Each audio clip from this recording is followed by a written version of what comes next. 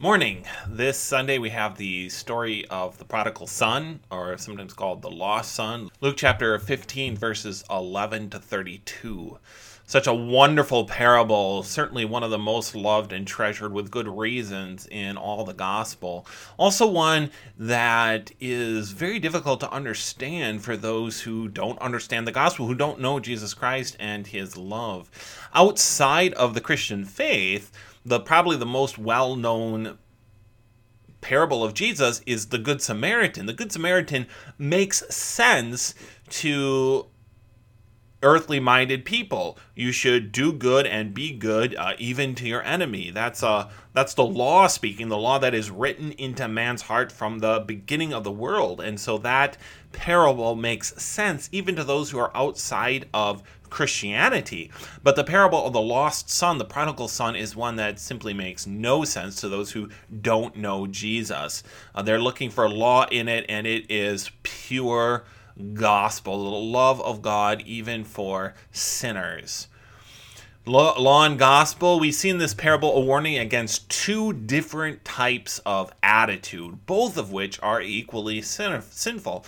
On the one hand, you have the wanton, sinful wastefulness of the younger sin, which leaves God and his word and goes out in the world in order to enjoy every kind of sin and every pleasure of the flesh, which is clearly contrary to God's word, and we see the result of that. On the other hand, you have the attitude of the older son, the Pharisaical, puritanical attitude, which despises any laughter, any joy, any fun, which doesn't see God as a God who pours out his blessings upon mankind, but rather sees God as a taskmaster who gives his law, and I have to keep every one of those laws, and then I'm a good person if I keep those laws, and looks down and despises others because it thinks of itself as so much better. Both are sinners to the heart, because all of us are sinners to the heart, and both represent something in ourselves. We're not one or the other. Sometimes we want to think, well, am I the first son or the second son? But we're not one or the other. Both attitudes live in our sinful hearts, and we go back and forth between the two, and we have to be on the lookout for the sinfulness of both attitudes. But God, who is rich in mercy, the Father in the parable reaches out to both sons, offering grace, forgiveness, and every blessing to both of his sons and God to all sinners, regardless of which particular sin or which particular attitude we might be struggling with or doing at the moment. Luke chapter 15, we'll start with verse 11. Then he said, "A certain man had two sons." It's often said of this parable that the older son represents the Pharisees, and of course that's true to some extent. Certainly Jesus meant to reveal to the Pharisees the prejudices and sins of their own hearts. In truth, though, both sons are not representation of a specific group. You can't say this son represents this group and that son represents that group, or this person is that son or that person is that son. But the truth is that both sons represent a wrong attitude, two separate wrong attitudes, but attitudes that exist in the hearts of all sinners, including us. The older brother is that self-righteousness that looks down on his younger brother and complains that it's not fair, I deserve this or that from God, instead of recognizing his own sinfulness.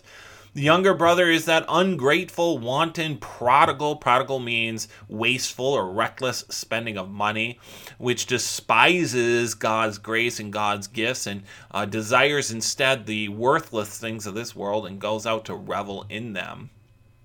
However, we're going to see that neither the older son nor the younger son values God's gifts. At heart, both covet after the things of this world and don't really care about the greater gifts of God. Now, they respond differently to that coveting, but the hearts of both are clearly set on the things of this world. And we're going to see that in the parable. It's easy to see how that's true of the younger son.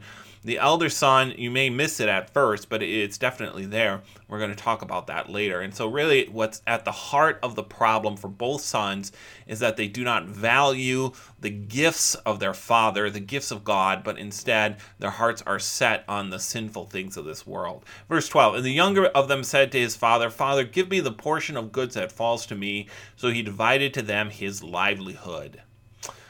The This was not uncommon for younger sons to ask for their portion while their father was still alive in order that they could establish themselves somewhere else. Remember that the older son was the one who would receive the main house and the main property. And if the older son wanted to start a family, well, he could start and they could live in that house and he could take care of his father when his father got older. But if the younger son wanted to start a family, wanted to establish himself, he kind of needed to go someplace else, build a house, start on a new property, because the house would have been given to the older. Not that he couldn't have done it in the house, but if he wanted to be separate. So it's not unheard of for younger sons to ask their father for their inheritance. However, it was entirely up to the father whether he wanted to divide that inheritance. It was his property. It was his to keep until he died. It was perfectly reasonable for him to say, no, you can have it when I die. And so what the son does here, he doesn't just ask, does he? But he rather demands. It's not a question. It's not, would you please? It's, give this to me. Also, the younger son is not asking for this because he wants to go and work and establish his farm and raise a family, but he's doing it so that, for a very sinful reason, so that he can go out and waste what his father has given to him. So it's a very, very sinful attitude on the part of the younger son, both in the way that he asks this of his father and his reason for it. The elder son would have received the double portion. So the way the inheritance worked in ancient Israel, as well as in many parts of the ancient world, was that however many sons you had, you divided your inheritance into that many plus one. So in this case, he has 2 sons, so he would have divided his inheritance into 3 parts. The older son would have gotten 2/3. The younger son would have gotten 1/3. If he had 5 sons, he would divide his inheritance into 6 parts. The older son would have gotten 2/6 or 1/3, and then each of the other sons would have gotten 1/6. If he had 5 sons, he divided it in 6 parts. Each of the younger sons would have gotten 1/6. The elder son would have gotten 2/6, which is the same as 1/3. So however many sons you have, you divide it into that many plus 1. The older son gets double what the younger sons got. And so that's what would have happened here. The younger son would have gotten 1/3 of his father's inheritance. The older son would have gotten 2/3. Verse 13. Not many days after, the younger son gathered all together, journeyed to a far country, and there wasted his possessions with prodigal living.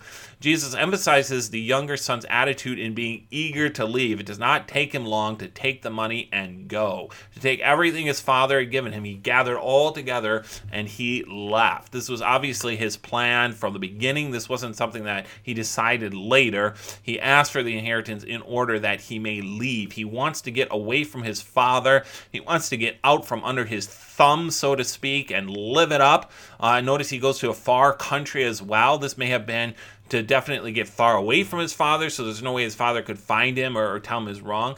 There also may have been some shame at his attitude, at his sinfulness in this, that he wants to be far away from anyone who knows his father, so that no one is thinking, oh, you're that man's son, and this is the way you're living, or so that no stories get back to his father.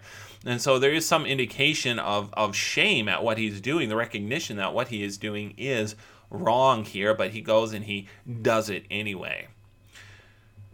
Prodigal, as we mentioned before, means wasteful living. He's not just paying for his expenses, but he's throwing the money away in the way he's using it. Verse 14, but when he had spent all, there arose a severe famine in the land, and he began to be in want. In one hand, the famine maybe isn't so necessary. You might say it maybe isn't so necessary for the parable. He's wasted his money. He is without because he wasted his money. But the famine does bring home an important point, and that is that very often people who are wasteful in the gifts that God gives to them have excuses. So they end up in poverty, but they always have an excuse, right? It's not my fault. This bad thing or that bad thing happened to me. And so the younger son, may easily have used the famine as an excuse. Well, it's not my fault. I had a plan. Maybe he did have a plan. Maybe he had a plan for once all the money was gone. But the famine changed that, right? His plan fails because of the famine. So on the one hand, when this happens, people find something else to blame. It's not my fault. It's the famine's fault. It's not my fault that I got sick. But the son wouldn't have been in this position if he hadn't left his father. He wouldn't have been in this position if he hadn't wasted what his father had given to him. And so the famine is, we can assume, sent by God in order to reveal the sinfulness of the son, in order that he might repent and come back to the Father. And very often those bad things that happen that people complain about, it's not my fault this or that happened, are a call to repentance to those people. God allows things to happen to that. When the Psalms remind us that the Lord saves us from the snare of the fowler. The fowler is someone who catches birds, right? So the idea there is you're a bird. The fowler has these traps out. You don't see these traps. You land in them by accident and you're caught. Well, those who live in Christ and in his word, the Lord protects us from those unseen traps. We have confidence. He is our refuge. But if we leave God, if we run away from God and his word like this son does, we very quickly run into those unseen traps. Yes, the son didn't know that the famine was coming, but if he hadn't been so sinful as to run away from his father and waste all his living, it wouldn't have mattered. He would have been protected in God's grace and in God's gifts. Verse 15, then he went and joined himself to a citizen of that country, and he sent him into his fields to feed the swine. Verse 16, and he would gladly have filled his stomach with the pods that the swine ate, and no one gave him anything. Notice the difference between the loving father and this stranger of some foreign country. The younger servant himself, in a minute here, is going to remember how his father takes care of even his servants, and how his father is loving even to his hired servants, in comparison to this man who doesn't care about this son at all, who sends him out into the field to feed the swine, but won't even let him eat the food of the swine. And so often, and this is a perfect picture of Satan and even of this world, that when we are in Christ, the world tempts us away, trying to convince us that they are more loving even than Christ, that we're going to have more fun with them, that it's going to be better. But once we've left Christ, and once they've kind of gotten everything out of us that they want, once Satan has kind of gotten out of us what he wants, once sinful friends have kind of gotten out of us what they want, they don't care about us anymore. This is in stark contrast to the Father, who even when his son has so severely sinned against him and treated him so badly and comes back in rags, nevertheless the Father's love has not faltered or failed. There's just an incredible difference here between this master that this son ends up serving and his father. And that's what we're going to see here in a second, verses 17, 18, and 19. But when he came to himself, he said, how many of my father's hired servants have bread enough and to spare, and I perish with hunger? I will arise and go to my father, and will say to him, Father, I have sinned against heaven and before you. I am no longer worthy to be called your son. Make me like one of your hired servants. It is so often the case that we need to be brought very low indeed before our eyes are opened to the truth of what sinners we truly are. This son thought to take advantage of his father's mercy. He took the inheritance from his father. He may have even been laughing at his father within himself when he did it. Very often the people of this world, our sinful nature, takes advantage of the mercy of others, and it even laughs at them that their mercy is so great that we can so easily take advantage of them. And it seems likely this son was doing the same thing. Nevertheless, when he is brought low, what a privilege and a grace it is that he knows his father's love and mercy. He's no longer laughing at that mercy, but desiring it. He's no longer mocking his father's mercy and despising the love that he had in his father's house, but he now desires it greatly. And so often when we are brought up in the faith and in the truth of God's word, we despise it. We don't appreciate what we have there. We don't appreciate the love that God has shown us through Christ Jesus, and we may even despise, mock it, and leave it altogether. But having been brought low, having been brought down by our sins, we look back, look up to that love of God and greatly desire it again. And the wonderful news is, as we're going to find out here in a minute, that God is waiting for us. He's more than willing to restore that love to us and restore us to the position as his sons. And he arose and came to his father, but when he was still a great way off, his father saw him and had compassion and ran and fell on his neck and kissed him. God is more ready to forgive than we are to ask for forgiveness. God's forgiveness is right there before the son even asks for it. This is often called the parable of the prodigal son. Remember, prodigal means wasteful. But sometimes it has also been called the parable of the prodigal father. The son wastes his father's money, but the father extravagantly spends his mercy and his love, giving his son not only forgiveness that he doesn't deserve, but giving it in abundance, giving it extravagantly. It has been suggested also that the father was watching for his son, else why would he have seen him from afar off? And certainly that's possible. Certainly whether the parable implies that the father was on the watch for his son or not, definitely the father was hoping, waiting, and watching for his son in his heart, and goes out to greet him as soon as he sees him coming back. The son said to him, "Father, I have sinned against heaven and in your sight, and am no longer worthy to be called your son." But the father said to his servants, "Bring out the best robe and put it on him, and put a ring on his hand, and sandals on his feet, and bring the fatted calf here and kill it, and let us eat and be merry. For this my son was dead and is alive again, and he was lost and is found." And they began to be merry. All three pieces of clothing, all three articles of clothing that are mentioned here highlight and underscore the fact that this man was restored to full sonship. He comes to the father knowing that what he's done is so wrong that he doesn't deserve to be his son anymore, asking only for the scraps. We heard the Canaanite woman saying even the dogs eat the scraps that fall from the table, and that's all the son is asking for, just even the scraps. And yet God responds with such great mercy that he restores him to full sonship, not just as a servant or as a slave in his house.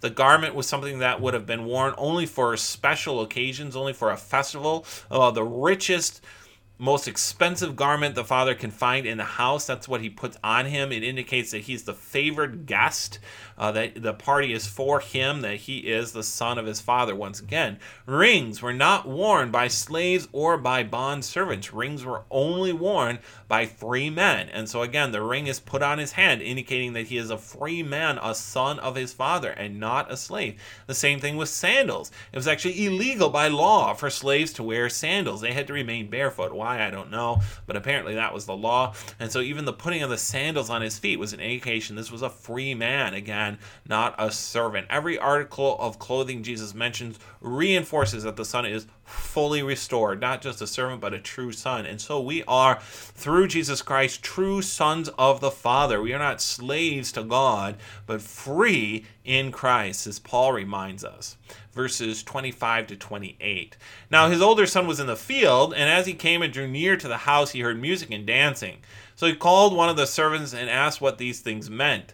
And he said to him, "Your brother has come, and because he has received him safe and sound, your father has killed the fatted calf." But he was angry and would not go in. And therefore his father came out and pleaded with him. The house, the mansion that they lived in would probably have been in the city. They probably had to go out of the city to the fields that they farmed, so the fields may have been a little ways away.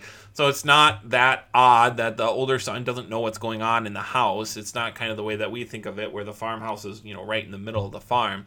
But very likely the house was in the city, and the fields were outside of the city. So he doesn't know what's happening until he comes and draws near the house. But then he sees and he hears.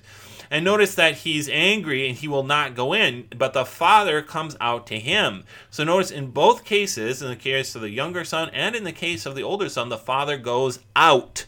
It is the Father's mercy which reaches out to the sinner because of his enmity, his wrath. We see that in the older son. He's angry against God. Because of his enmity, his wrath against God, the sinner cannot come into God. We are at war with God. We would never choose to do that, just like this older son doesn't. But God, who is rich in mercy, comes out to us. He reaches out to the sinner, both to the younger son and to the older. So he answered and said to the father, "Lo, these many years I have been serving you. I have never transgressed your commandment at any time, and yet you have never given me a young goat that I might make merry with my friends. But as soon as this son of yours came, who has devoured your livelihood with harlots, you killed the fatted calf for him." And he said to him, "Son, you are always with me. All that I have is yours. It was right that we should make merry and be glad, for your brother was dead and is alive again, and was lost and is found."